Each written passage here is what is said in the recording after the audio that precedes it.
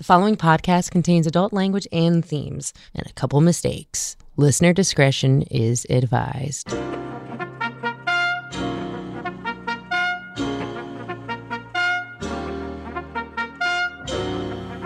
one and only Kingdom Man, Neighborhood Black Man. Ladies and gentlemen, keep your arms and legs inside the car at all times, because we're going there. Taboo topics are back on the table. Hey, I'm Joe. I'm Matt. And I'm LeJohn, and this is the Going There podcast. A recurring theme in my criminal justice courses at Kent State was always the prison system, how reform was needed, and there was always this idea of, is it rehabilitation that's happening, or is it really just punishment? And of course, there's the huge influx of privately owned prisons and the incentive to incarcerate people. I'm excited about this and scared all at the same time because the first day LeJohn and I talked in person, as a quick aside, he's like, oh yeah, by the way, I went to prison. I was like, the fuck? And you know what? I love this man. And even spending an hour with him before he told me that, it didn't change my opinion of him at all. It just made me love prison. Yeah. I was just like, take me, show me. No, I'll tell you because like I've never judged him after he told me that. I've never thought of him differently. I've never been like, ooh, I don't want to give this man my credit card. In fact, I've handed him my credit card many a times. Mm-hmm. I trusted him to help me buy a car. Yeah. Like thousands of dollars. He's like, you just got to drive it over the border, meet this dude. I mean, my butt hurts from all the condoms of heroin I have in my butt, but I've never let LeJohn tell me the story because by the time he started to get into it, which was like our fourth conversation, I was like, save it for the podcast. And we're going to be talking to some other callers today who have their own experiences. And I want to kind of look at this wholesale. What happens in prison? Why do people go to prison? Why are people put away? And why do people keep going back into the system? So LeJohn, the floor is yours. You know what? First and foremost, I want to thank you guys for even being willing to listen to this story. I don't know if it's an interesting, mind-blowing story and everything, but it's my story, and it is. And the what people it is. listening to the podcast have been listening to you for how many episodes? And they're like, wait a second. Like, wait, this guy's a jailbird? That should have been episode 1. Hi, I'm Joe. I'm Matt, and I'm a jailbird. And this is. You know what? Yeah, that's true. I think I'll start out by saying life is so easy. You are born and you're told what to do by mommy and daddy. You go to school, you do good work. You graduate school and you either go to college and get a job, have kids, and essentially repeat, right? That's pretty much life. And I say that because nobody said, hey, LeJohn, in the process, make sure you do some dumb shit so you can go to prison. You know, and that conversation never took place. So the point in that is I spent 180 days in a federal prison because of some dumb shit that I decided to do outside of what was already made easy for me. I didn't grow up in a household where mom was cracked out and stuff and everything, and I didn't know my dad and all this kind of stuff. I didn't. That was not my life. I sat out and said, you know what? I'm gonna try this. See if I can get away with this. And I didn't. In the late summer 2006, I began working for the city of Cleveland in the Office of Equal Opportunity. And what my responsibility was, I was a contract compliance officer. My responsibilities were to monitor contracts through the city of Cleveland in the departments of community development and economic development. So, for an example, the new convention center that's in downtown Cleveland, that was one of my projects. That would be economic development. After having some great success as a contract compliance officer, a lot of respect for what I did, a lot of respect for my colleagues and everything, and making some good strides and stuff, just doing my job.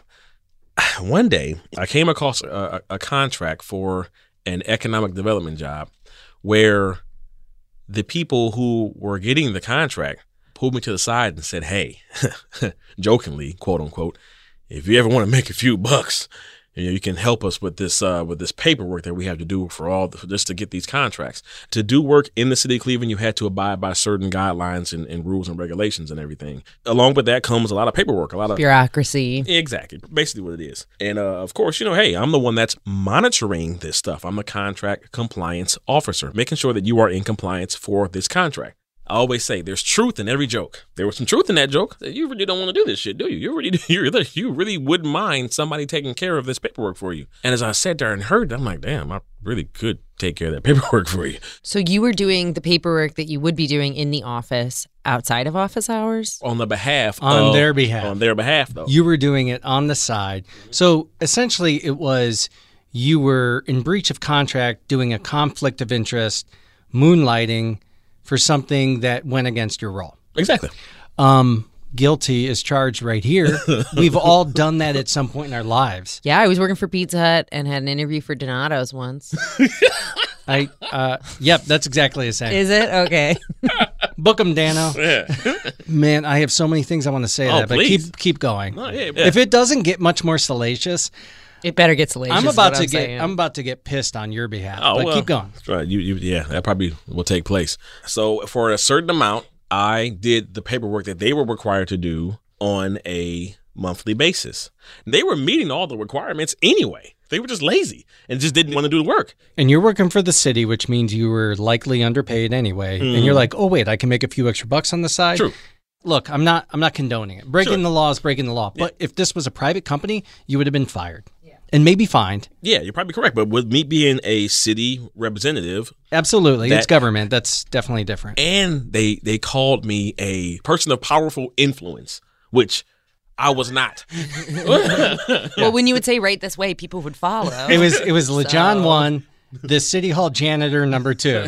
Right, people exactly. of influence. Yes. They can make big time decisions and shit. There were lots of stories that I was privy to that were happening in the school system and in the other city system. I'm not saying let's justify one thing for the other. Sure.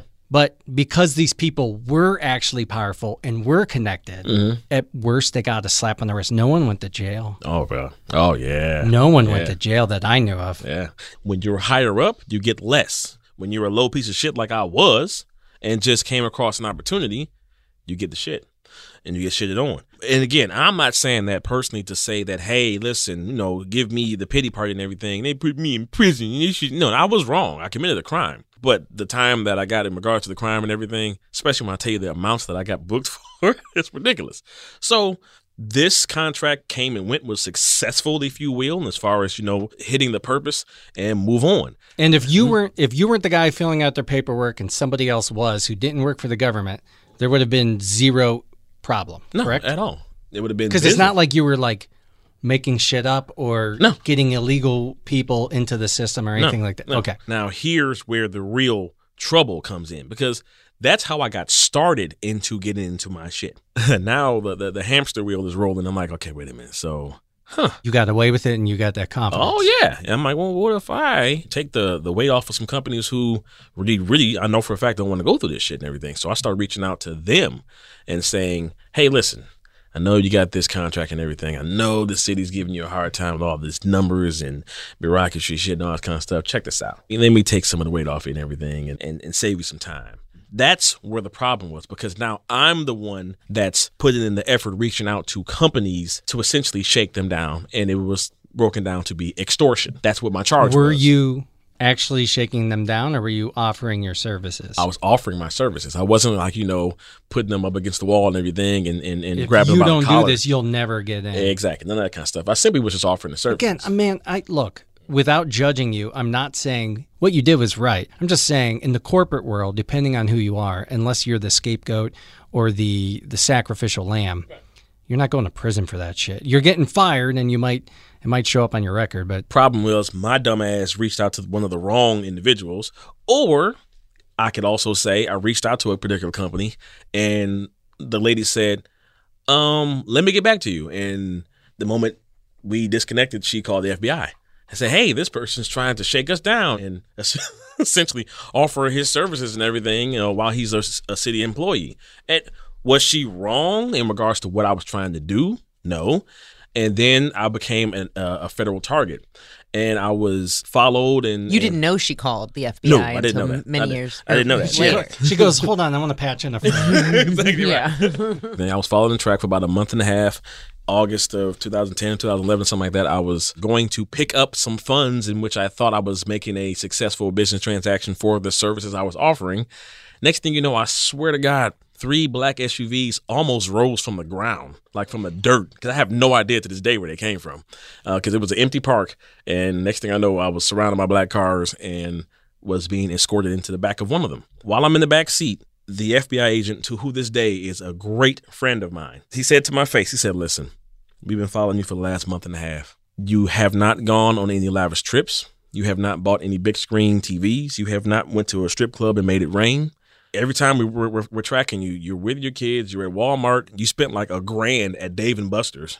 We don't have a criminal. We have a guy who saw an opportunity and got caught. That's exactly what he told me. From the moment I got into the back seat, I said, listen, I don't need a notebook as far as who I can snitch on, all this kind of stuff. No, if anything, I need a mirror because it was all me. And I told the truth and I was open and honest from day one, from the moment I got in that back seat. And that's the respect level that became between me and this gentleman. And they fought their ass off for me to prevent any kind of time. I was officially on record for $5,000 receiving illegal extortion. Extortion Okay. or whatever, and got 6 months for that. And here's the thing. The judge basically gave me probation, but the prosecutor was banging on the table. Hey, listen, this guy was making phone calls and doing it again. We got to give him something.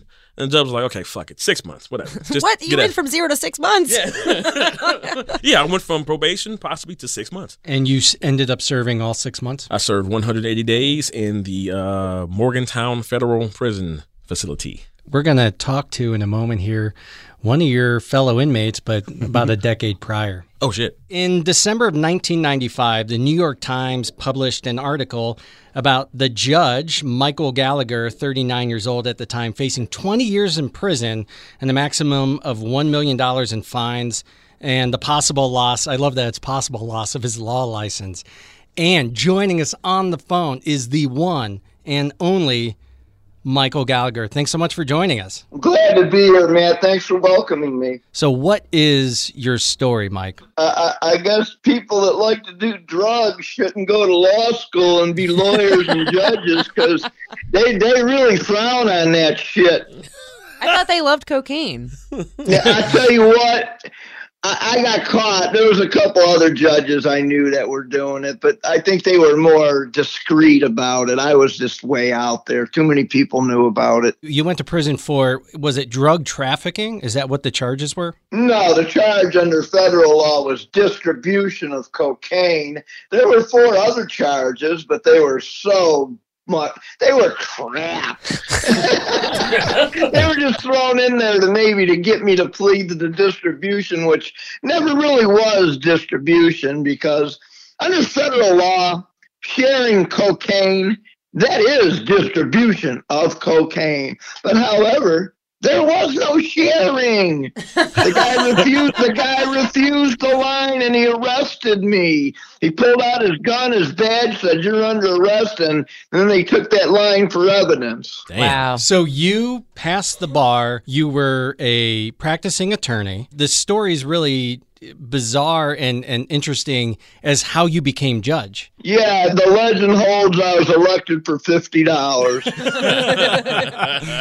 Is that bribe money or was that your campaign fund? No, that was not my campaign fund. That was the filing fee you had to pay at the Board of Elections to file your petitions to run for judge. What did I have to? I don't know. Somehow I got these signatures. I guess maybe I don't know how collected law it. works. It's a long time ago. Sign a I mean, line, get a line. We're talking 1990. I ran for judge 30 years ago. Shit. I paid the $50 and I stayed home, never formed a campaign committee, never campaigned. I won.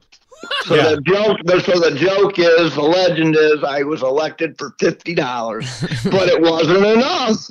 for a full term. I only lasted 5 years of my 6. Were you a county, state, or city judge? I can't remember. Cuyahoga County Common Pleas Judge, General Division. I presided over murder, rape, robbery, all felony cases. Did you get tried in that same court? Oh, absolutely not. I was charged under federal law. Maybe not, thank God, because under state law, they had nothing. Under state law, that was sheer entrapment, because he came to my place 4 times before, and I said no. And he came the 5th time, and I was already so high. He got me. I mean, I'm so high. This cocaine was so good. I'm so high. All he had to do was bring over an ice cold 12-pack of my favorite beer, Miller High Life.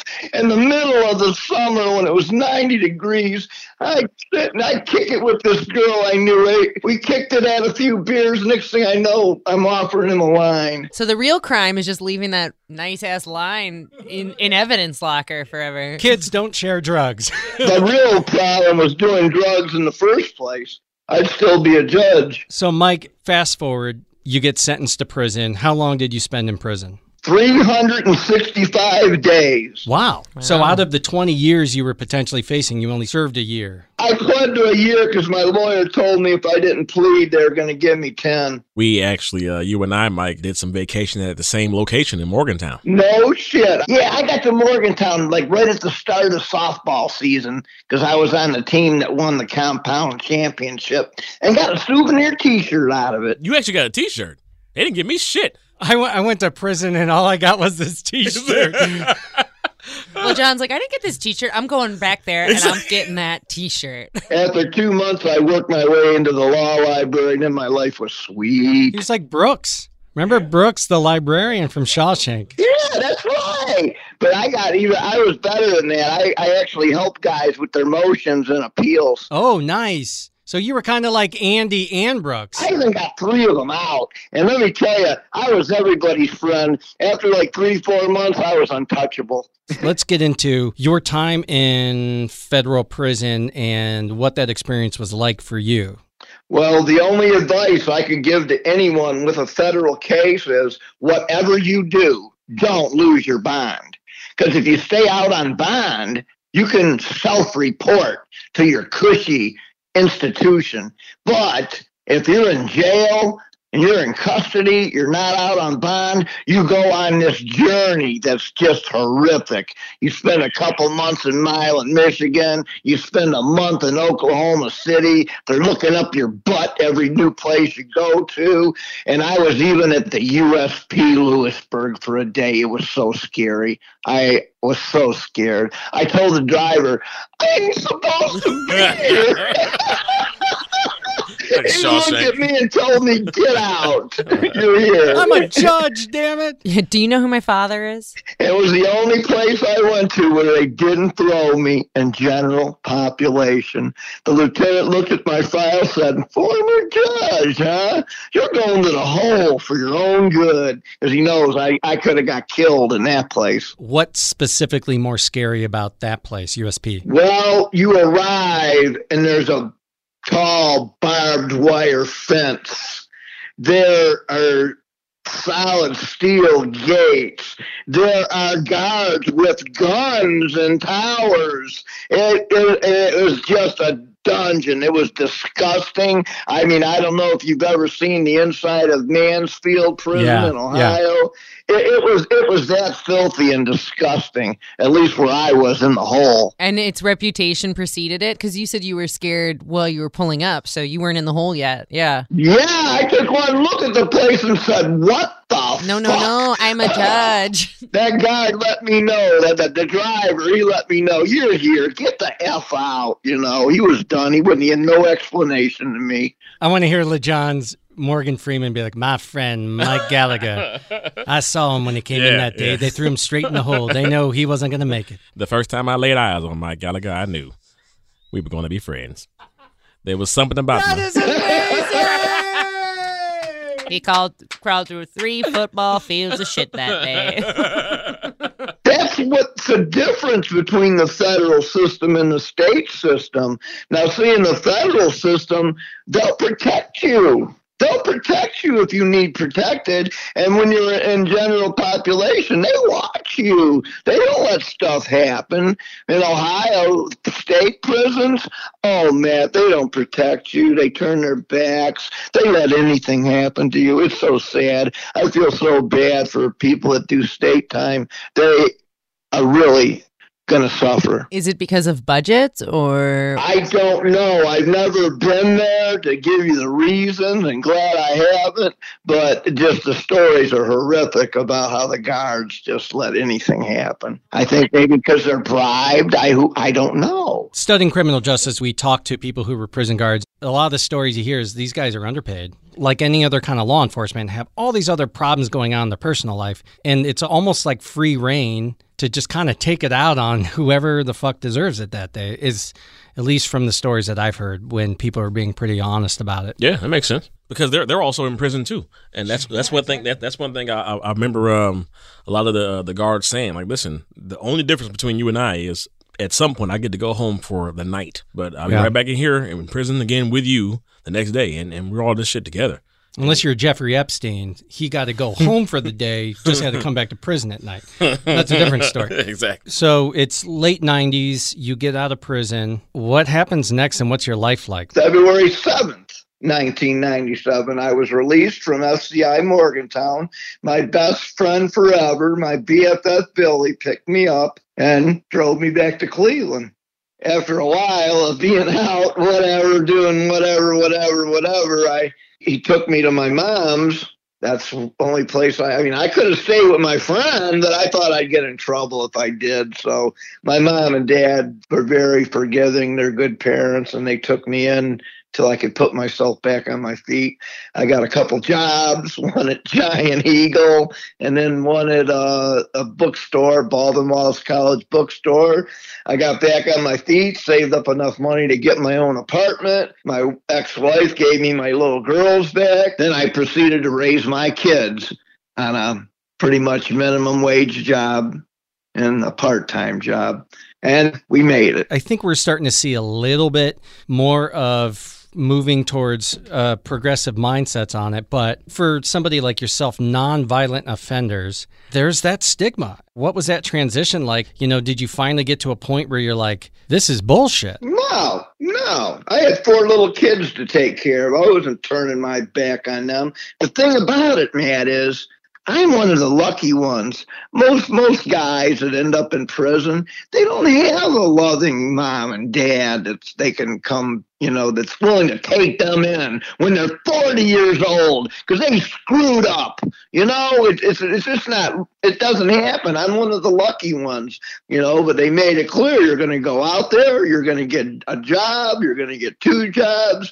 You're going to get you back on your feet, and you're going to get out of here. We just want to help you get back on your feet because, if we don't, we think you'll go back to prison.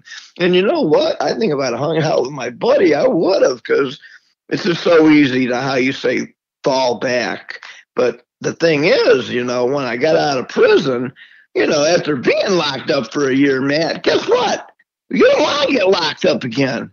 So I kept my nose clean. Literally had to keep your nose clean. I mean, we're talking no drinking, no smoking weed, no doing cocaine, no fun at all. Go to work, take care of your kids, and then do what you're supposed to do and quit being an asshole. Yeah. Stick to something that works. Prison Mike, I have a question for you. What was it like being a judge and sending people to prison? I never sent anyone to prison who didn't deserve it. I would have never sent a first-time drug offender to prison with 4 little kids. But you did send people to prison, right?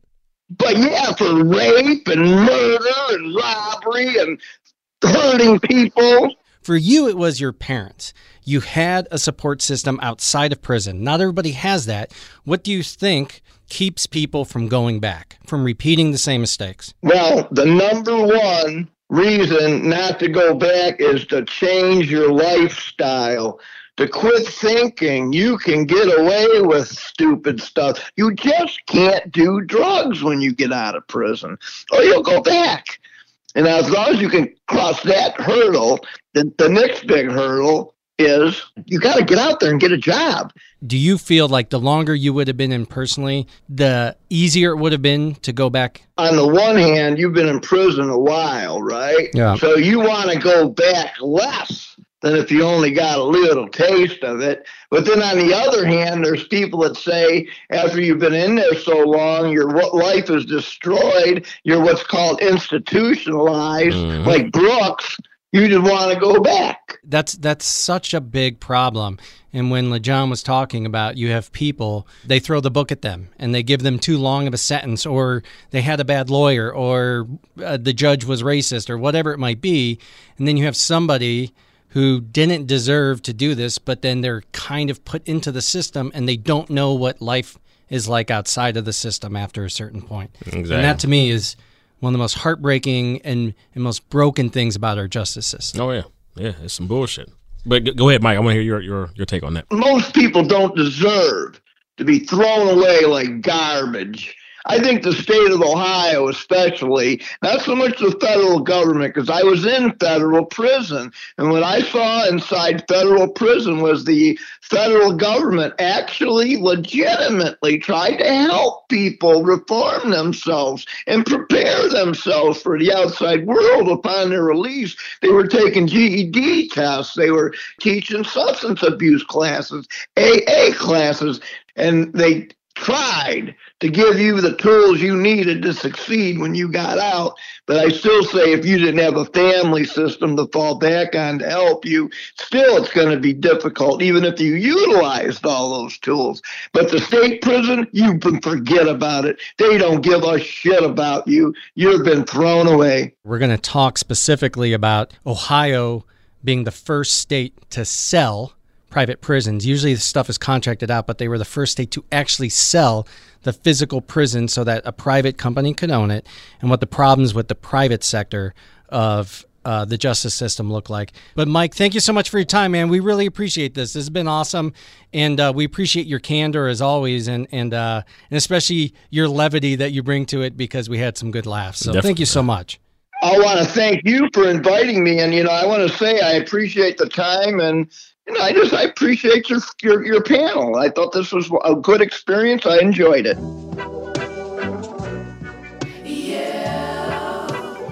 We had one of our musicians who reached out who wanted to be highlighted, and he was very specific about being on this episode. He's passionate about prison reform and trying to look at how we can change things in the community. And his name is Keenan Rush, and he's out of Atlanta. Keenan was raised in the congregations in East Atlanta churches, performing old hymns, and he kind of learned the power and influence in creative communication, and it eventually inspired him to pick up the pen and start telling stories about his life. His records captivate audience with anecdotes that people can relate to. Most recently, he released his latest album, Long Live the Keen. Since then, he's just working to engage audiences throughout the pandemic in creative ways to continue to promote his new album, serve his community, and be a voice for justice. So check him out, Keenan Rush. Neighborhood black man up in this bitch. I had to forget how it was so I could tell it how it is. Came up in a system where they tried to plot against him, but they couldn't stop him from being the situation's end. Damn, these niggas hating, thought I wouldn't make it. Started to think that they could create a limitation for him. They tell him had to do what he do best. You can't stop that which is meant for success. Come from the heart, see women lie and men lie out, lined in chalk. It's do or die, some niggas rather lie than be at fault. Running from your problems wasn't synonymous with a boss. How you started from the bottom, but you never took a loss. And you never paid the cost. I've been steady making payments. We got it out the mud, then we hustled on the pavement. Was up to no good. Thank the Lord for his grace. It's no surprise when we look how far we made it, cause we still chasing. All right, so we just listened to some good music, and we're going to talk a little bit more about music and how the arts can help people stay out of trouble and stay out of the system. Speaking to us now is Dennis, a Cleveland actor and an activist and a musician, and he's going to tell us a little bit about the program where he works with juveniles in the system and the arts. Hey, Dennis. Hey, Matt. How are you? Good to talk to you. So, Dennis, say your last name since I kept butchering it on my outtakes. It's Castiglione. I mean, you'd think me, a Dago, I could pronounce such an Italian name like that, but who do you work with and what is this? It's such an awesome program, something to do that gives them this outlet, and those things get stripped away. And it's so important when people like Dennis jump in and add them back in. And what's awesome is he's working with juveniles, but these things happen in the state and federal prisons as well. Absolutely. Arts education in general are important to the development of, personality and a culture and the individual. And when those programs are missing, whether it's in public schools or private schools or in our jails, it deprives those kids from development. And really, that's what Power of Harmony is all about. Now, Power of Harmony is a program that I was lucky to start with the Wank Foundation back in 2019 as a member of the Wank Foundation. And at the time, we were partnering with an organization called Harmony Foundation International, which is an organization that supports singing groups. And I've since migrated to Harmony Foundation International, and this is my life's work.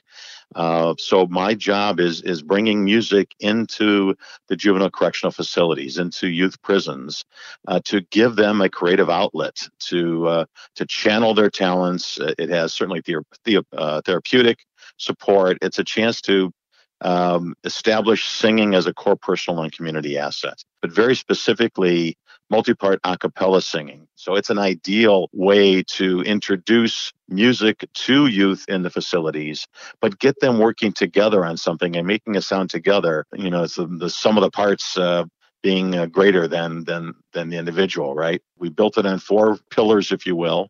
One is to bring performances into the facility, and then education, literally teaching them all the basics and theory and fundamentals of good music and vocal production. And then thirdly, participation, because if you're just learning about it, but you don't get a chance to really play it out and perform, you're really missing that gem, that chance to stand up in front of your peers or in front of perfect strangers and make beautiful music for them. And then the fourth piece, and probably most important, is mentorship. And that's a missing element for all these young men, is once they're out, they're kind of on their own. And if there isn't a positive influence in their lives to guide them down the right path, they're never going to break that cycle, and they're going to be stuck. They'll be right back inside again, or at least not headed down the path that they were dreaming about while they were behind bars. We're talking to facilities throughout the country, not just here, about taking this program nationally. So we're pretty jazzed about it. Pun intended. Dennis, I got to give you a lot of credit, because if you were to ask me, do you want to go into an adult federal prison with some of the roughest criminals or a juvenile detention facility, I'd pick the federal prison. Talk about a tough crowd. Because I remember myself. I mean, when you're a young guy, man, like, adults suck. Oh, I want to do your music, It's like, that's stupid. Yeah, that's for sure. Yeah. But from what you were sharing with me, you actually got a pretty good response from the program and from the offering. Part of it is posturing inside. I mean, you got to protect yourself in a lot of ways when you're in there. So part of it is don't show the soft underbelly. Don't let anybody know you're enjoying this, because someone is going to take that away from you if they think you're enjoying it. Because why should you have fun when I'm not, kind of thing, right? So first time they had every resident in the building in the same room at the same time. I mean, huge risk. I mean, stuff could have happened. No two ways about it. But so we started performing for them, and everybody in the house, with very few exceptions, it was all about the whole show me posture, slouched in the seat, heads hanging down, or messing with each other, or, making noise. And I'm thinking, we got a long way to go here. And then when they finished, they were all hooting and hollering and cheering and stuff. So and that really kind of turned the corner. So I thought, you know what, just maybe, right? We're going to let them know, hey, we're going to talk a little bit about this Power of Harmony program. You are welcome to stick around to talk with us and to sing with us, and we'll teach you some stuff. Or you can go back to the unit. It's really kind of up to you. There were 98 of them there. And when the doors opened, they sent them back to the units and they closed the doors. We still had 40 left, which shocked the hell out of me. I had no idea that we could keep 40 there. And that was before they knew there was punch and cookies coming. There's a potential here. And I want these guys understanding that this is something they can do that nobody can take away from them. And if they want to keep doing it, there's ways for us to connect you with opportunities on the outs that will give you a chance to continue singing and something positive to look forward to at least once a week. It's all about giving them something positive to look forward to and something that might possibly change their trajectory on the outside. That's really what they need. That is so huge, man, because these guys are so forgotten, man, when the time is done and they're just stuck to their own devices and just to the streets and just whatever. And that's where that return comes in. But when you have functioning programs that allow them to have that hope and allow them to have some kind of engagement of something that is real and genuine on the outside, and that they already had a taste of it on the inside, that's what's awesome. I love that. There's a bigger, uglier, colder piece to that, to be honest with you. And that is, as soon as they go behind bars, they're forgotten. Oh, yeah, hell yeah. That's the one thing that struck me most. And I've been working with them since 2011. There are times when we go there that we are the only ones they see from the outside, with the exception of staff. Yeah. That unfortunately is all too common. And that's where that damn cycle continues, right? Because the only transportation they know is the guy that they rode with, when they committed the crime. So they hop in his car, and the next thing you know, back in the cycle again. So I want them hopping in the car with a guy that's been working with them inside in a music program that can drive them to the church to sing in the choir, drive them to the men's chorus to sing, drive them to an a cappella group that's singing in outside that they can be a part of. The interesting part about this is how taken they are when they realize you are there for them. Yeah. That blows them away. They can't even fathom that. I remember one time one of the guys said, "So why do you come here?" And he says, "You could just be hanging at home or whatever." And I said, "Yeah, I come here because it makes me feel good." He goes, "Coming here makes you feel good?" I said, "Yeah, because I realize that I'm here for you. And if you need me when you're out, I'm here." They're still looking for someone that gives a damn when they get out. I'm not a hero, but I see what's missing. And, I just want to be able to do that. Well, and the cool thing is, even though it really hasn't been that long since you've been doing it, you've already seen the impact. And even if it's anecdotal, even if it's in small doses, you've seen the impact when they get on the outside, which is really what it's all about. Yeah, that's for sure. Dennis, is there a URL or somewhere that you can send people if they're interested in this program? Absolutely. So the URL is harmonyfoundation.org. And you'll find the Power of Harmony icon right on that homepage. And click on that, and you get a more in-depth story about the Power of Harmony. So harmonyfoundation.org is the URL. And thank you for asking, Matt. Thank you for what you do. You do a societal good for all of us, whether or not we have somebody in our lives directly who are impacted. We're all impacted when somebody serves the community. So thank you. Yeah, definitely. Yeah, Dennis, thank you so much for that, man, because it's what you're doing, that good feeling you're talking about, it's like a drug, and it's a drug that just keeps on getting better and better, man. So keep on going after that particular drug, if you dig what I'm saying. Absolutely. That feeling is what puts me in the car driving down to the facility, because I know how I'm going to feel when I come home from there. Why it's so important. So thank you for thanking me. Exactly. I dig it, man. LaJohn, I have a question for you. With everything that happened, how are you able to live with yourself knowing you spent $1,000 at Dave & Buster's? Well, for the reasons and why I did it, hey, I felt great about it, but I could have chose a whole bunch of other different places besides Dave & Buster's. There was another location called the Boneyard that essentially was just like Dave & Buster's Jr., and I spent a lot of money there too. That was documented. But so you spent $1,000, and what'd you get? Like a tiny stuffed bear? Pretty much, yeah, stuffed bear or a bag of candy. You have 60 million tickets. You can pick between this bag of candy or that fucking bear, and nothing else. Yeah. No, but you know what? I will say it's not nothing. You gave your kids a good time and good memory. Yeah, great memory. Now I do have to jump on Joe's bandwagon and judge you for spending $1,000. Oh yeah, Dave & Buster's. I mean, we would seriously, man. If you're like, I went to Vegas and spent $1,000, I'd be like, yeah, that makes sense. But meanwhile, if I did that, I probably would have gotten more time. Because True. that just, they would be like, oh, you're just doing this for personal pleasure gain. But how do you even spend $1,000 at Dave & Buster's? Well, no, it wasn't like a one time. It was like multiple I thought trips. It was like one trip. No. I was. No, I just want to see the Law & Order episode where Sam Waterston's up there being like, Your Honor, this man spent $1,000 at Dave & Buster's, and the judge is just like, life in prison. It's like, Sir, Just tickets you coming can't. out everywhere. yeah. He's So- like, okay, you get one shot at the skee ball. If you hit the this is it, kids. Yeah. The prison system is fucked. although at least you got to play something on your way. That's true. That's true. I gave it all I could, kids. Did you think at the time, if I ever get caught, I'll go to prison? Or was it like, I mean, what are they going to do? Kind of both. It was like, hey, listen, okay, I'll be fine. I mean, if I get popped in anything, I'll be all right. But even if I did get popped, I mean, it couldn't be that bad, right? And at one point, kind of in conversations with the authorities in the process leading up to me being, officially charged and everything and all that kind of stuff, there was like, did you ever think that you weren't going to get caught? Or did you ever think that you weren't going to possibly go to prison? I'm like, I never really thought about it. And the reason I think also why I never thought about it was because of what I was doing. Again, splurging on strippers and stuff like that, and big screen TVs and lavish trips. Then it would have felt more like, okay, yeah, this is really, really jacked up, and I could be looking at some time as a result. But it was just like A second job.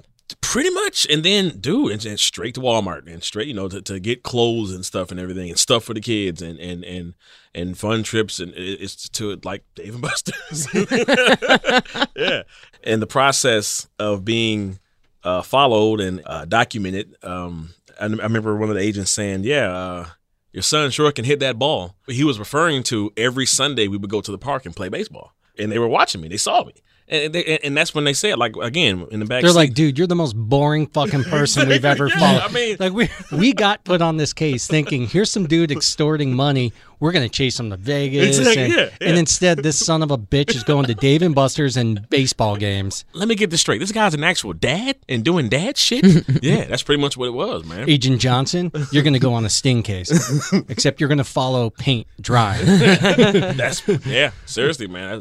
That's pretty equivalent. I self-reported because I wasn't considered a threat. So my brother, Big Lou, he actually drove me to West Virginia. Have fun on your first day of prison. Right.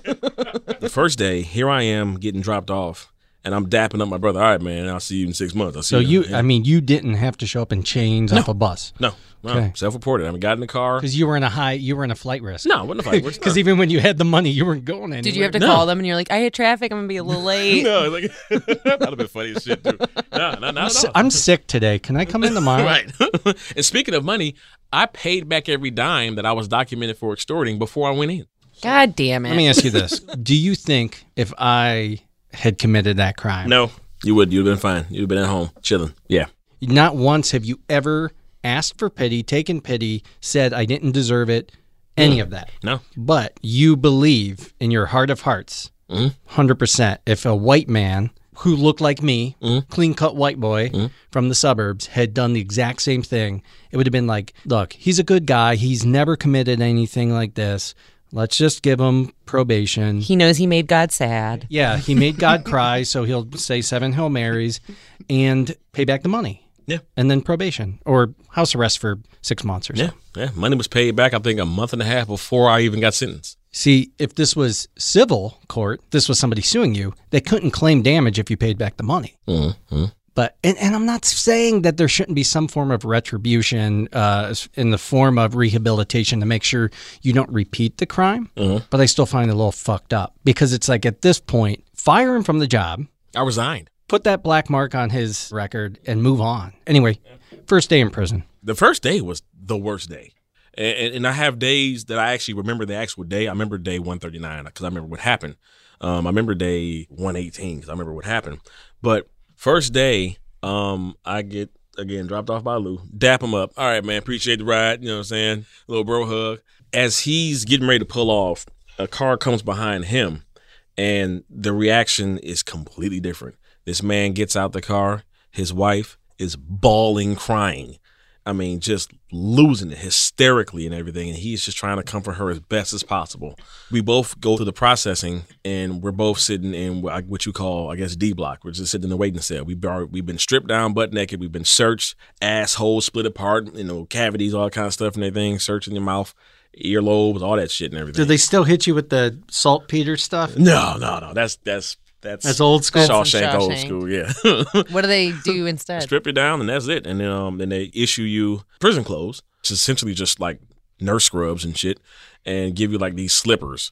And I got there in December and those slippers were not working out. So I had to go to get the issue. wait. boots. Like they were cold. You Wait. were so cold. You You had mean? slippers? Like they literally are like slide-ins, like these almost like Keds, Yeah, like Keds? house Yeah, shoes. like slip-ons, but that's what you wear even in the yard and everything? No, that's just when you get there. Oh, gotcha. And then Okay. they give you the prison issued boots, which probably have 2 sheets of paper for insoles. Sure. It's ridiculous, man. It's about your comfort. Right. As we're sitting down in the processing, waiting to get our assignments as far as what units we were going to, what our housing units or whatever, the natural question is, hey, how long you got? And I say, yeah, man, 6 months. I asked the question in return, what you got? 10 years. That's Wow. why it was so different. And this man ended up being one of my best friends in there, white guy. Love him to death. Still talking to his every day.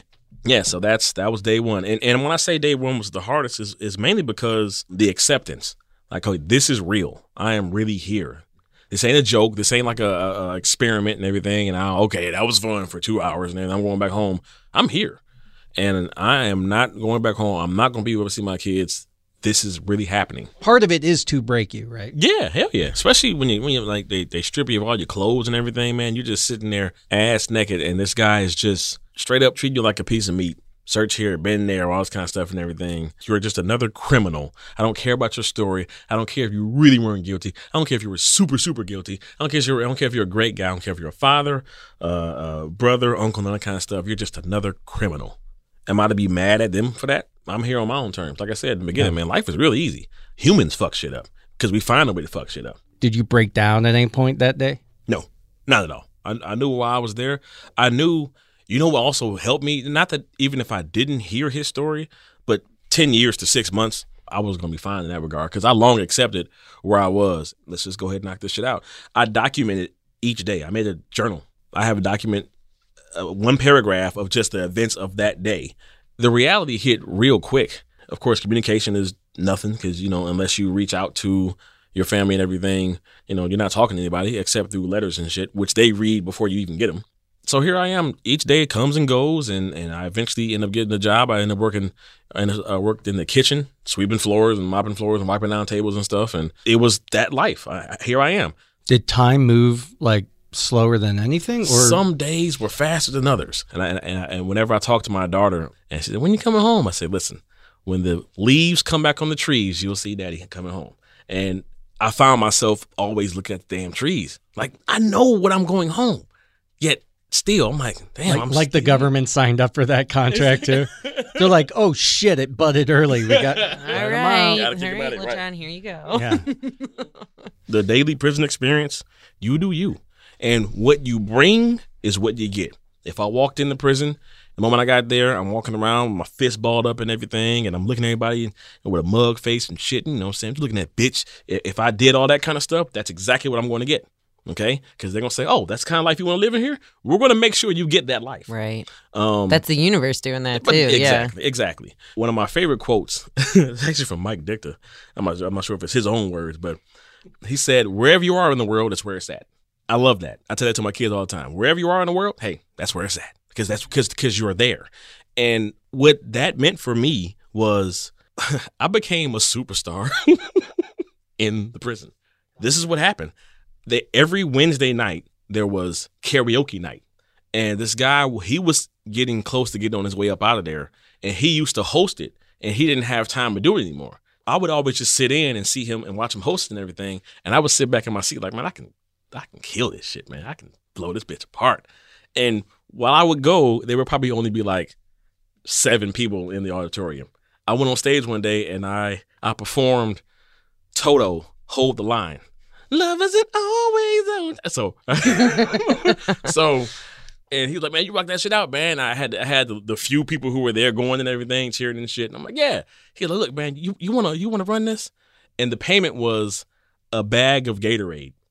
That I got What, paid. they have them in bags? like the mix. The powder. Oh. Yeah, that was my payment. He's like, yeah, I'll get you a bag every Wednesday. I don't know. I don't know what to say. Like me being me, and I brought up some flair and everything, and I would pump up the people who came on stage to sing their songs and stuff and everything, and word spread. Listen, one night, like I said, on average it was 7 or 8 people in the auditorium. One night, I know for a fact we had 150 people in that auditorium. Whoa. For Wednesday night karaoke, and I'd always say, "Hey, listen. If you're in here, you're in the best place in West Virginia right now. And we're in prison." Right.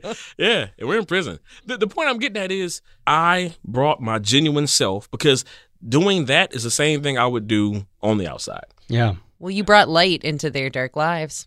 Yeah. That's an awesome point, and this is one of the things I wanted to bring up. It's not how I feel, but it's something I hear all the time.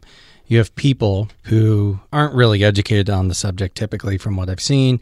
When I've read these kinds of like messages and posts, is you have these criminals in prison and they have the internet and they have TVs and they're doing fun things like It's good.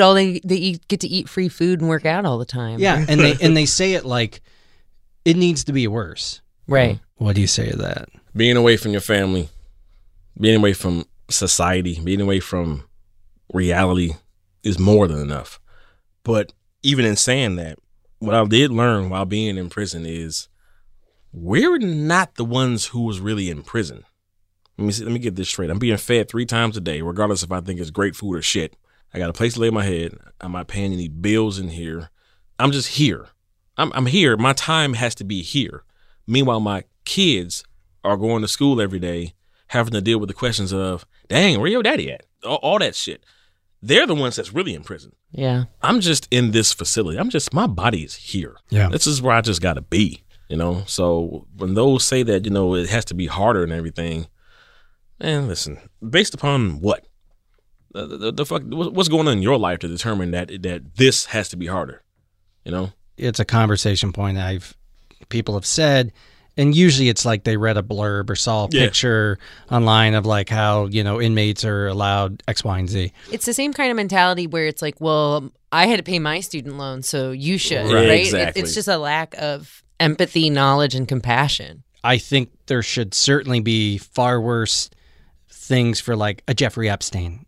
But it doesn't mean let's beat these people to death. What is the goal? Are we giving these people a sense of purpose so that if they ever get out or whatever, like they can be an asset to our community? Or is it just to punish them? That kind of punishment ideology comes straight out of religion, old school religion, without any kind of compassion. Also, if you're going to punish people like that so they're broken and then they cannot live outside the system, you are just saying that you're going to be paying for them to live in prison forever. Yeah. Which I think financially might not be good for the taxpayer. Well, here's how it benefits us all in the long run. The majority of the people in these prison systems look like your boy. They look like me.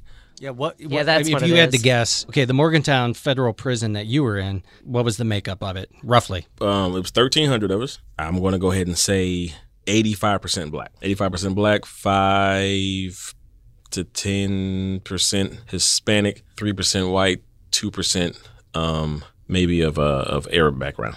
So sadly, racists will say, see, black people commit most of the crimes. Oh, really? Is that what they think? Or maybe is it the fact that we want to continue this never-ending cycle of keeping black people in the shit, right? And give them bullshit. You can't have slavery anymore, but you can put them in prison. If it was Matt doing what LeJohn did, the odds are pretty damn good. Yeah.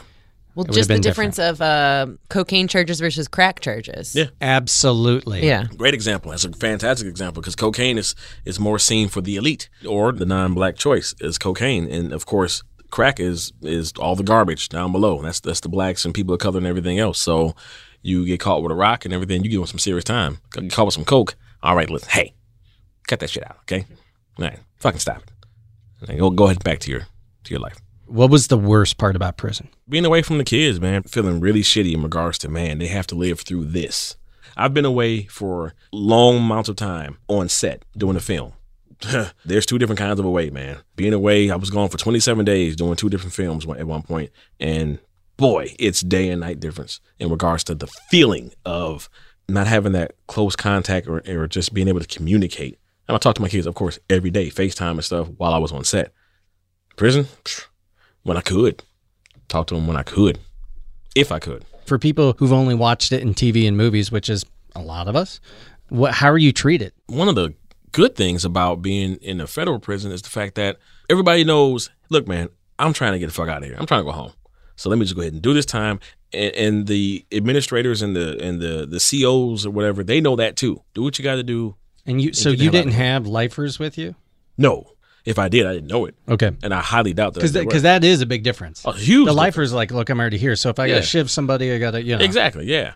I had guys who had been places for a long period of time, then came there, and then still had to do some long time. Mm-hmm. I was down with a guy who had been down since 1988.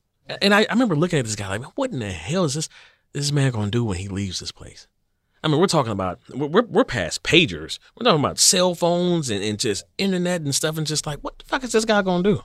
Here to talk about his own personal story with incarceration and what he's done with it after the fact, Jonathan Charlet. Thank you so much for being here with us today. Oh, thank you for having me. So you and I started the conversation, and one of the things that you touched on from a very educated standpoint from your own personal experience and then studies that you've done afterwards, one of the biggest problems in our justice system today, at least on the institutionalized side of it, is privatized prisons. And you've experienced time in these privatized prisons. Can you share some of that story with us? Yeah, well, the first, what they call parent institution I was sent to was Lake Erie Correctional Facility in Conneaut, Ohio. When I was sentenced and went there, they were operated by Management and Training Corporation at the time. They were one of, I think, 2 or 3 privately operated state prisons in Ohio. And then I was transferred later to North Central, which is in Marion, Ohio. So while I was in Lake Erie, the contract had expired for MTC to operate the prison, and it was like up for bid again. But they were also bidding on North Central down in Marion because the state wanted to turn that into a private institution as well. And they actually won out that contract. Joe, you were asking our last caller about, why state prisons are typically worse than federal prisons. Right. At least from what I understand, Jonathan, please correct me if I'm wrong. We just happen to be in Ohio. Ohio is, at least they were the start of some of the first really bad things that happened with selling to private companies and contracting with private companies. Well, luckily, I kind of got to get out of the mix before the kind of bad stuff really happened. So currently right now, Ohio operates 27 adult prisons and 3 for juveniles. And Lake Erie, so after I left, because the contract was up, they were looking for a better price to manage the facility. John Kasich, governor, then decided he would just outright sell the prison, which has never actually happened in this country. Ohio has the distinction of being the first state to actually sell a prison to a private company. So they actually sold the land, because private prisons operate. They're basically kind of leasing the facility. Basically, the inmates are kind of like contracted a certain number. I forget what year. I'm going to say it was in 2011. They sold Lake Erie Correctional Facility to CCA, which is, I think, the biggest private prison company. Let's talk about why privatized prisons are a problem.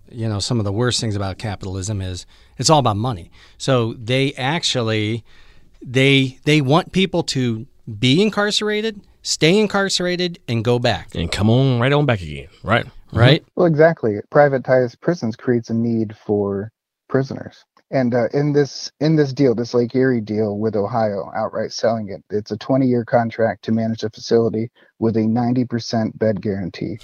And the funny thing when it comes to CCA is that as soon as they got that contract, they added 300 new beds to the facility. So think about that for a second. It is essentially, either way, we have to pay them for 90% capacity in this prison. So we are going to do everything we can to make them earn that money. Mm-hmm. Because the more we send there, the better off everybody is, other than, of course, the people and the families of the inmates. And then we got to go back to, wait a minute, how did they get here in the first place? Probably for some skinny-ass charges that wouldn't even get them probation otherwise, but we got to fill these beds up. Exactly. Yeah. So that's the bullshit right there. Jonathan, how did you find yourself vacationing in one of these fine facilities? Well, see, I had the weird and oddly fortunate kind of circumstances to where I did everything backwards. I am a recovering alcoholic and addict. I've been sober 12 years now. Congratulations. That's Congratulations. awesome. Good work. Thank you. So the summer 2008 was when I really hit rock bottom, and it was just really bad. And that's when I committed my crime.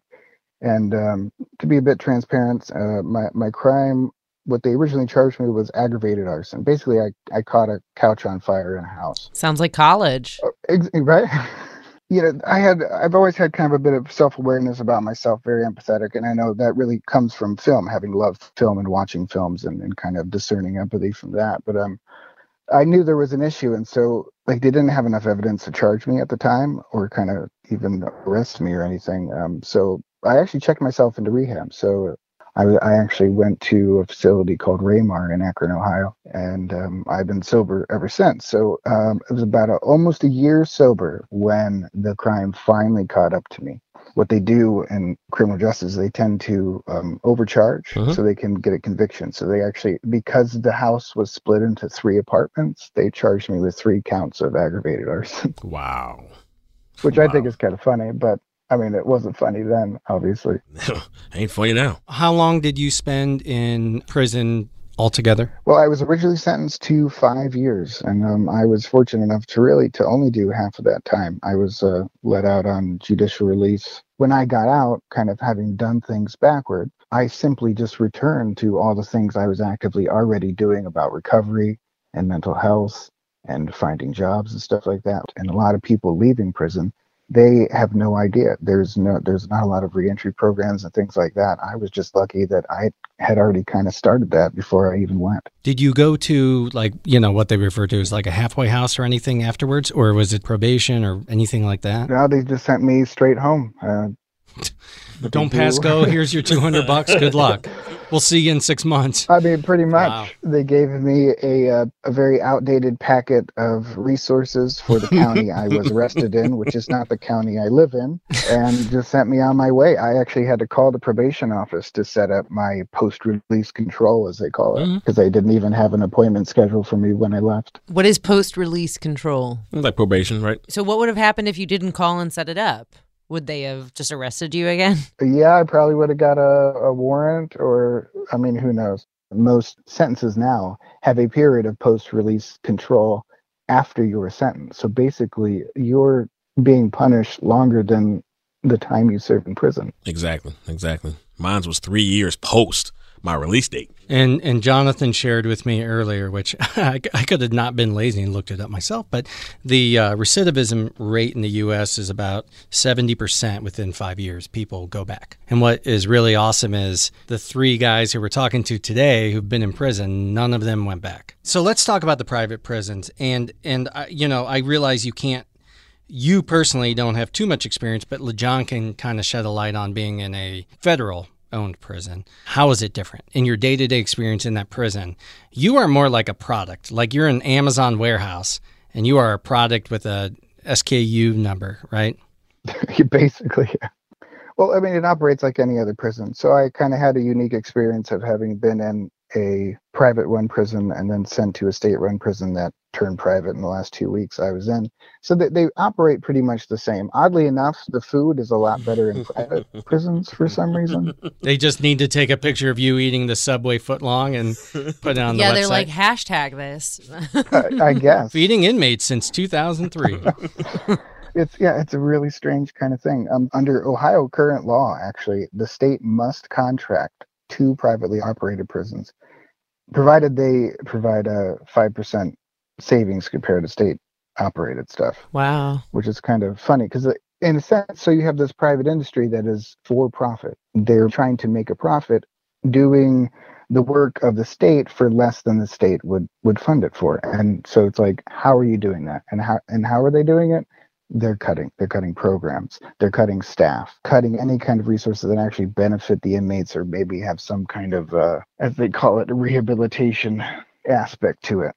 They're cutting where they can to save money because they're a for-profit entity. We can't afford locks, so you guys just need to stay in your cells and be honest. Pretty much. So were there any programs for education or arts or anything when you were in those privately owned ones? I took a college class through Kent State. So there wasn't a lot. One of my friends who I still am in contact with today, we both got shipped to North Central, and he was sent there for this specific program that the parole board wanted him to take. And oddly enough, like as soon as he got there, because Ohio decided to put that state prison up for bid to a private company, they ditched the program. And so basically they wrote him over there for nothing because the program had since been terminated because the prison was going to go private. Oh, but they didn't know that it was terminated before they sent him? Well, yeah, you got to think about when it was like government, things moved slow. So they already filed the paperwork. They weren't going to change the course of action. Then he gets over there and it's like, oh yeah, oops. Well, right. You can, oh well. Hang out. In your experience in the privatized prisons, do they give you any resources, like real resources or incentives not to come back? I mean, not really. I mean, other than some of the people that they hire that are pretty awful. You think, you're in a place with a bunch of people who criminal backgrounds that a society would deem as bad people. And half the time they're not even the worst people in there. It's the ones that work there that are a little bit worse. Can you speak more on that? Well, back in Lake Erie, when I was there, I remember this one very young sergeant who was probably in his mid-20s. And the only reason he probably got there was his mom was actually on the board. And he was like a child. Any chance that he could mess with an inmate, he would absolutely seize it and take it. And they kept kind of like bouncing him around to different pods and different areas because he was just like so unruly. Wow. And this was a sergeant. This goes to show. Like trying to get them in argument, trying to get them in fights, or just trying to belittle them? Or... Oh, definitely. Any reason that he could write you what we call a ticket, which is basically you get in trouble in prison, they write you a ticket. Any reason he could write you a ticket, he would try to find. He'd provoke you and all that kind of stuff. Do they have barriers to become a prison guard? Like, are there mental health checks or background checks, or like for the police in this country, and that is a very hostile environment at any given moment. Honestly, the kind of sad bulk of it, I was kind of screwed up already before I even went. Having gone to prison and coming back out, I was more screwed up coming out than I ever was before I went into rehab. And that actually makes sense. Man, how did you feel knowing that you were in there and this was you were in the bulk of the business end of the concept, if you will, of prison, the business end of it all? Well, basically, going into that, I was completely ignorant of it, completely ignorant of the concept that we have private, for-profit prisons in this country. You took it upon yourself to rehabilitate, even before you went in, but especially after you came out. Yeah, really, they just hindered your rehabilitation. That's the problem. Most prison in this country is not about rehabilitation. No. They can dress it up like it is. No. But it's not. It's about punishment. Yeah. And then it's about the bottom line. I know, LaJohn, I hear you speak. Both of you don't sound like violent people.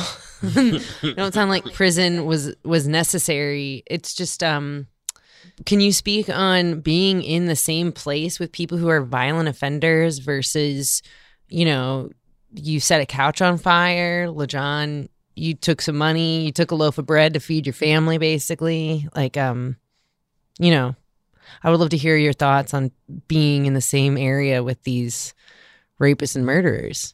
It's a kind of odd thing about that. It's like when you're in there, there's a weird, it's a community, sense of community, oddly enough.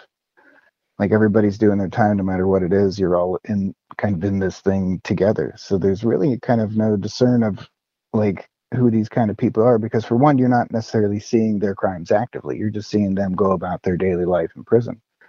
It's just like this contained little society of people who did bad things and now they're put together. And for the most part, those are kind of things that don't necessarily come to mind while you're in there. You're in there doing your time, and kind of what you did is inconsequential, really. Did it humanize these people to you? So for me on the outside, I haven't been to prison. So I'm thinking, a drug crime. You're soft-spoken. You must be really nice and docile and kind versus, these rapists and murderers. But you say when you were there, you were just all in this shit together. Does that make you see them more as people, or, Oh, it absolutely did. Absolutely did. I've always kind of been a very empathetic person, and I guess the friend that I spoke of before, his criminal record is no joke. He was a bad mamma jamma, and he was one of the most kind, helpful people I met in there. I mean, so much so that I still talk to him today. I mean, he, in there himself, realized his wrongs and who he wanted to be as a person, and he became that person. And he does a lot of mentoring programs in there and stuff now. There's so much information here and heartbreak and yet some inspiration. It's not like I specifically said, we're going to talk to these exact people. It's people reached out, and Jonathan, you were one of them, and you're like, I have a story, and I'd be happy to share it on your podcast.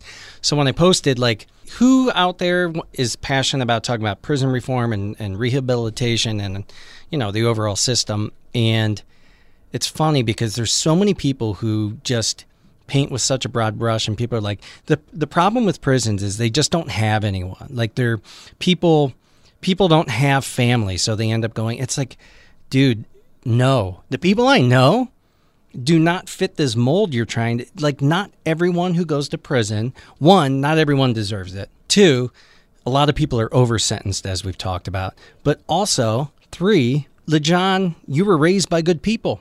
You had these things about you. You're not somebody who I don't trust. And even after you told me you went to prison, it wasn't like I started watching the silverware. You know, people can fuck up. Yeah. I don't think Wait, you have good silverware? Yeah. No, it's cheap as shit. It's Target. Never mind. Nobody in this room is probably innocent of never committing a felony. We've all done stupid things. We've all gone through those spells in our lives.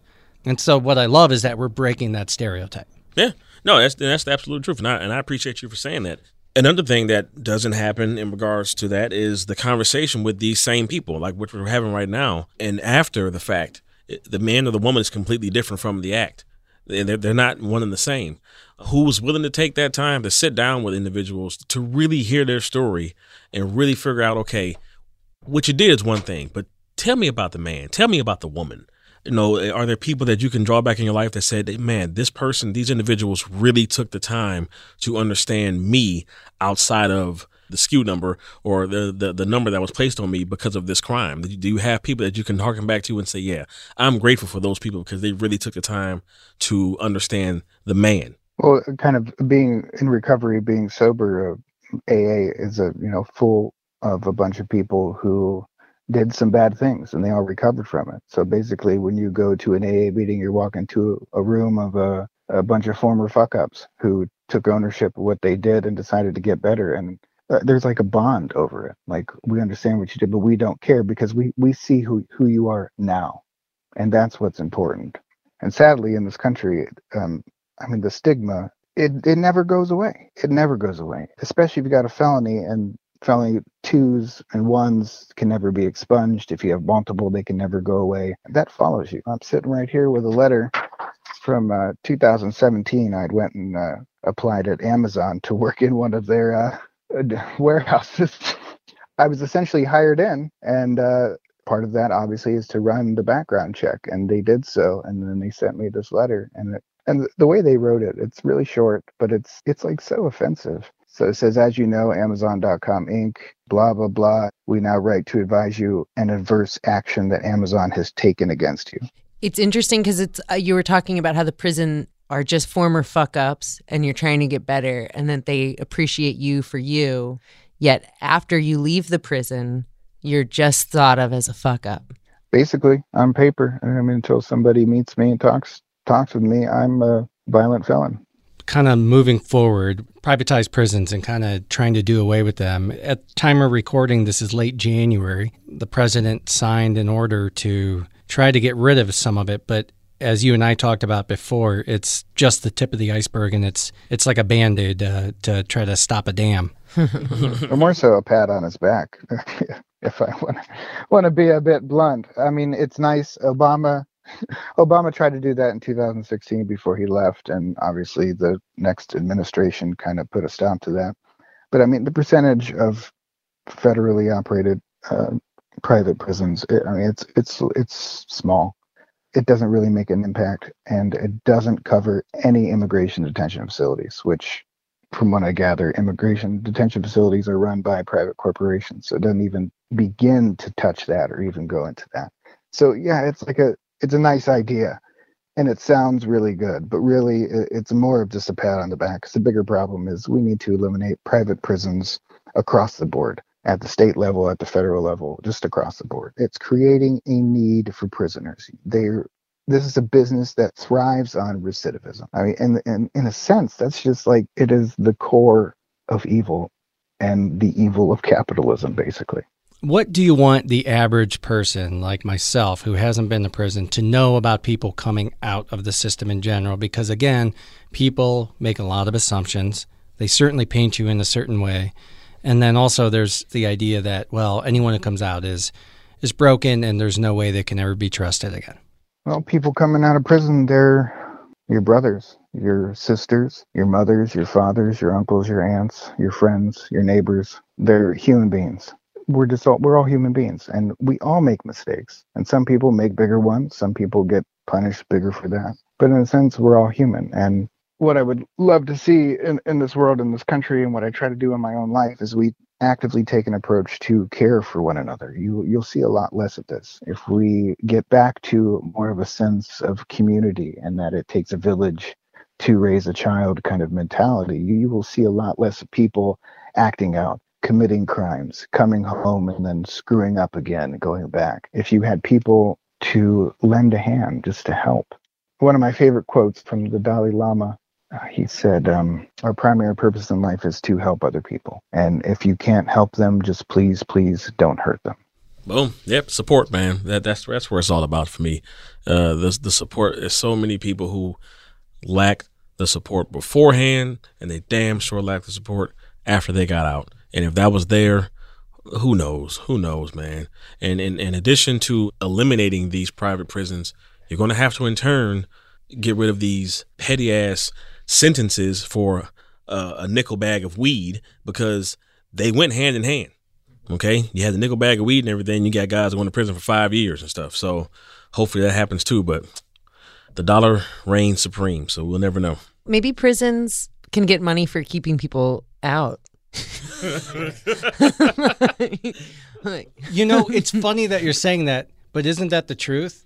Yeah. Like, there actually is incentive to keep people out and keep people productive in the workforce and in the community. But fuck that, I want to make my money. Right. I mean, pretty much. Jonathan, thank you so much for your time. And I mean, really coming at this topic from such a kind, vulnerable, and human side of it, where people can't put you in that mold, and don't let them. And we appreciate you talking with us today. It was awesome. Yeah, thank you for having me. Back to the in prison experience.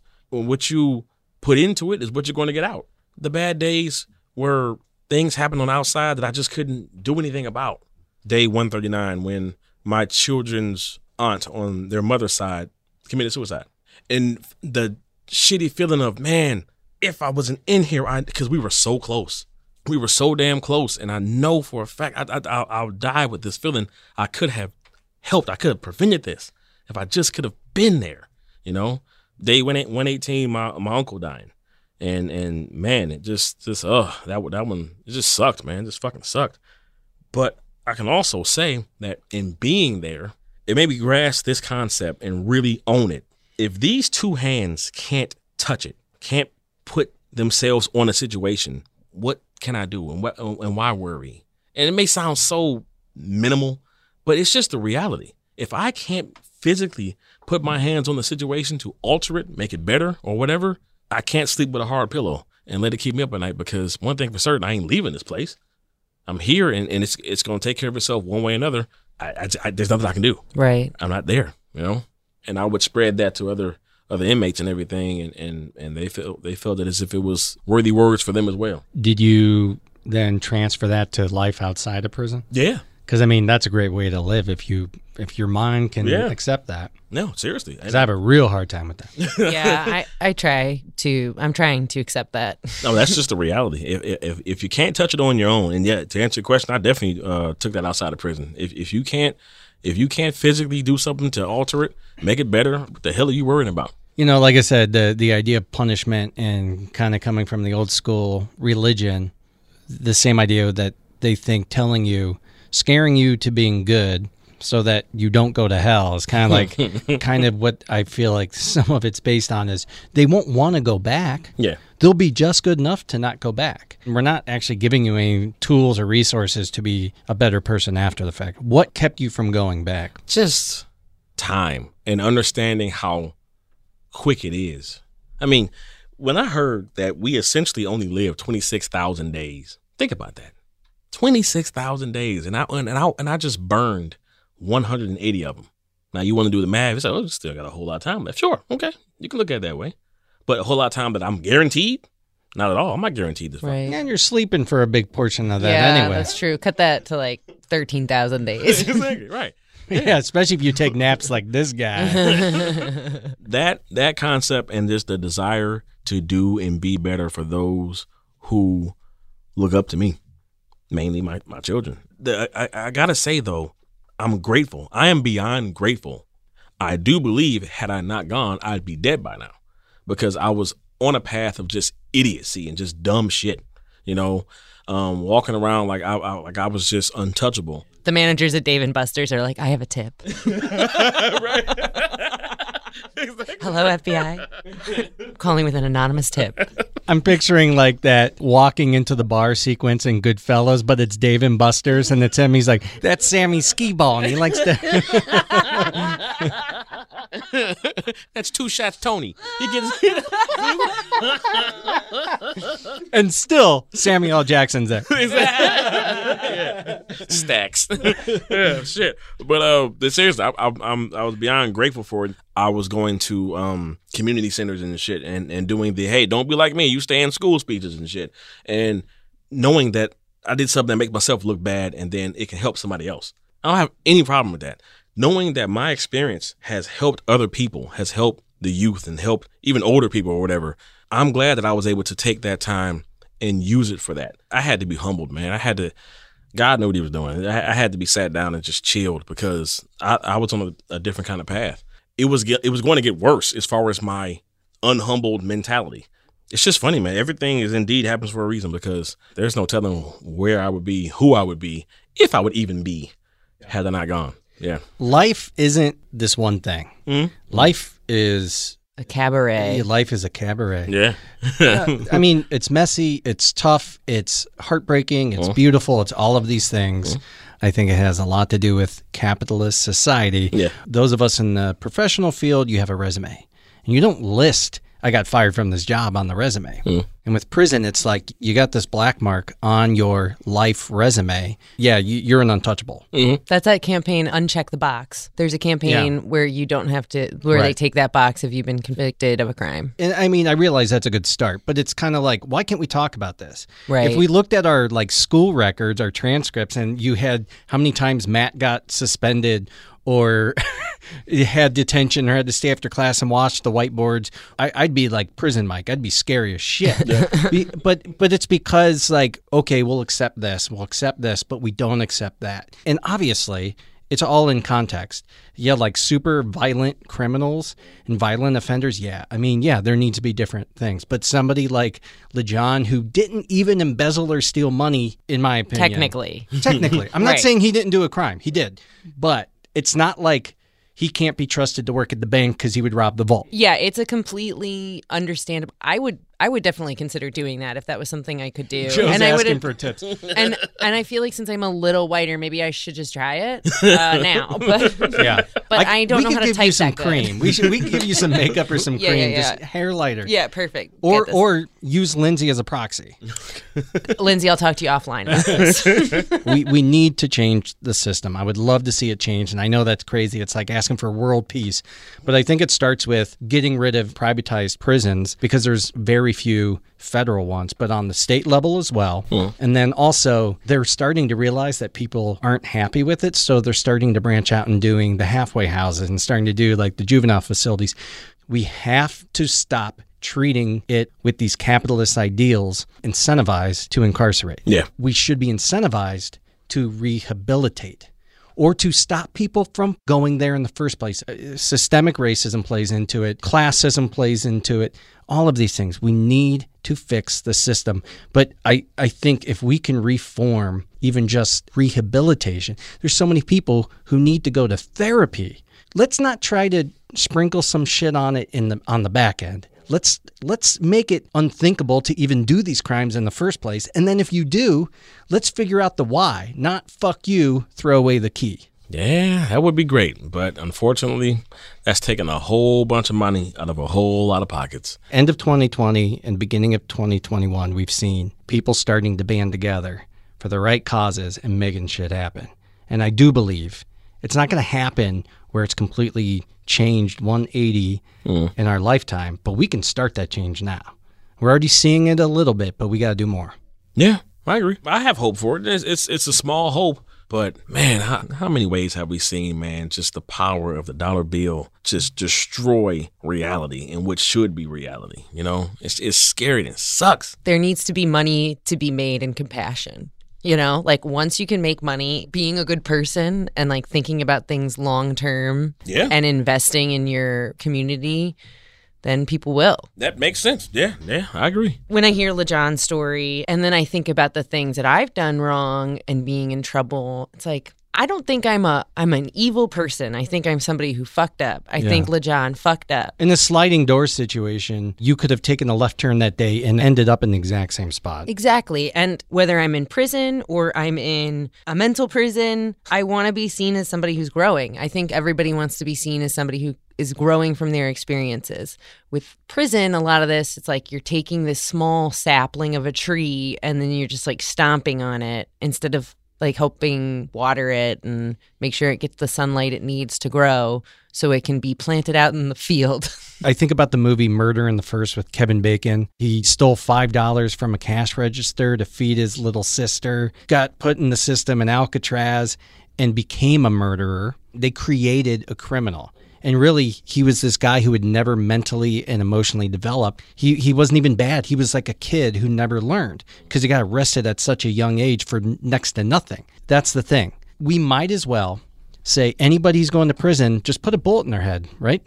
Yeah, it'd because save money. We're not doing anything, like you said, to help them grow. It's a choice. You have to choose that. You have to choose to say, okay, I'm not going to just be another number, another brick in the wall in regards to what they think I'm supposed to be. But again, the individual has to choose that. And it sucks when you don't necessarily have help from the outside helping you make that choice. As a black man coming out of prison, the opportunities are even worse. They're even worse, man. That's just a reality. Because the same guy who I was talked about went in, got out eventually and was making, I think, like $30 an hour within a week and a half. Wow. So, but no, thank you guys for listening and being willing to listen, because this is a part of the support and the after the fact work that needs to be done for people like myself and so many others who were in that process, who are part of that. And sometimes they just want somebody to hear them out. Yeah, it means a lot. And for those who have been there, if you are there and they allow you to listen in prison to the podcast, that's great. And if you, and those, you know, who are close to getting out or whatever, you are so much more than your sentence. That was a chapter of your life. And now the next chapter will begin. And make the best of that chapter and be the absolute best version of yourself, because whatever it is, whatever that you did, that doesn't make you who you are. We can't thank you enough for doing that and being willing to go there with this topic, because a lot of people would be embarrassed or feel ashamed, and, you know, never in this room, I'll tell you that. And to be honest, I'm a little disappointed that it wasn't more salacious, but man, thank you so much. Thank you so much for. There's always next time. Yeah. Let's go commit a different crime. No, I mean, you know, thank you so much for doing that. Yeah. And I hope the listeners out there take this in and use it for good, not to judge. I also want to thank our guests. We had Jonathan, Judge Mike, Prison Mike, and Dennis. Thank you so much, guys, for calling in, for chatting with us and enlightening us a little bit with your experiences. And then we also want to thank Keenan Rush for the music. Again, you can find him on Instagram at Keenan Rush, Keen on Rush. You can find him on Apple Music and YouTube. Yeah. I rode that green side with the roof back. Down North Side Drive where they shoot back. It get muddy, better lace up your bootstraps, or be the topic of discussion when the newscast. I like to think that I can make the truth last, make your boo laugh, they call it the gift of gab. Boulder Crest Roads where I learned to snatch and grab, and I learned to run fast until that cop car passed. Did you like this episode? Did you not? Let us know by giving us a rating, comment, share with a friend, and a subscription, even if it's a hate subscription. When they made the rules up and we bent it, tried to keep us locked out the rooms and we went in. Hey, I'm riding down Wesley Chapel in the Civic. Love some people around the corner about to pay their ass a visit. I like to think that I can make some moves, make a movement, make a move. Are you moving? East Atlanta, summer nights with the movies. I like to think that we can have a good time, turn a good day to a good night. What do you say? Hop in my ride. East Atlanta, summer nights, now we cruising. So we just went there. Now you can go to thegoingtherepodcast.com for links to our socials and all the places that you can hear the podcast. This podcast is made possible by its hosts and Frame One Media in association with Lindsay Baker, Tyler Kubisti, Michael Madgar, Joe Cali, and Bobby Thomas. What the movies? East Atlanta, summer nights.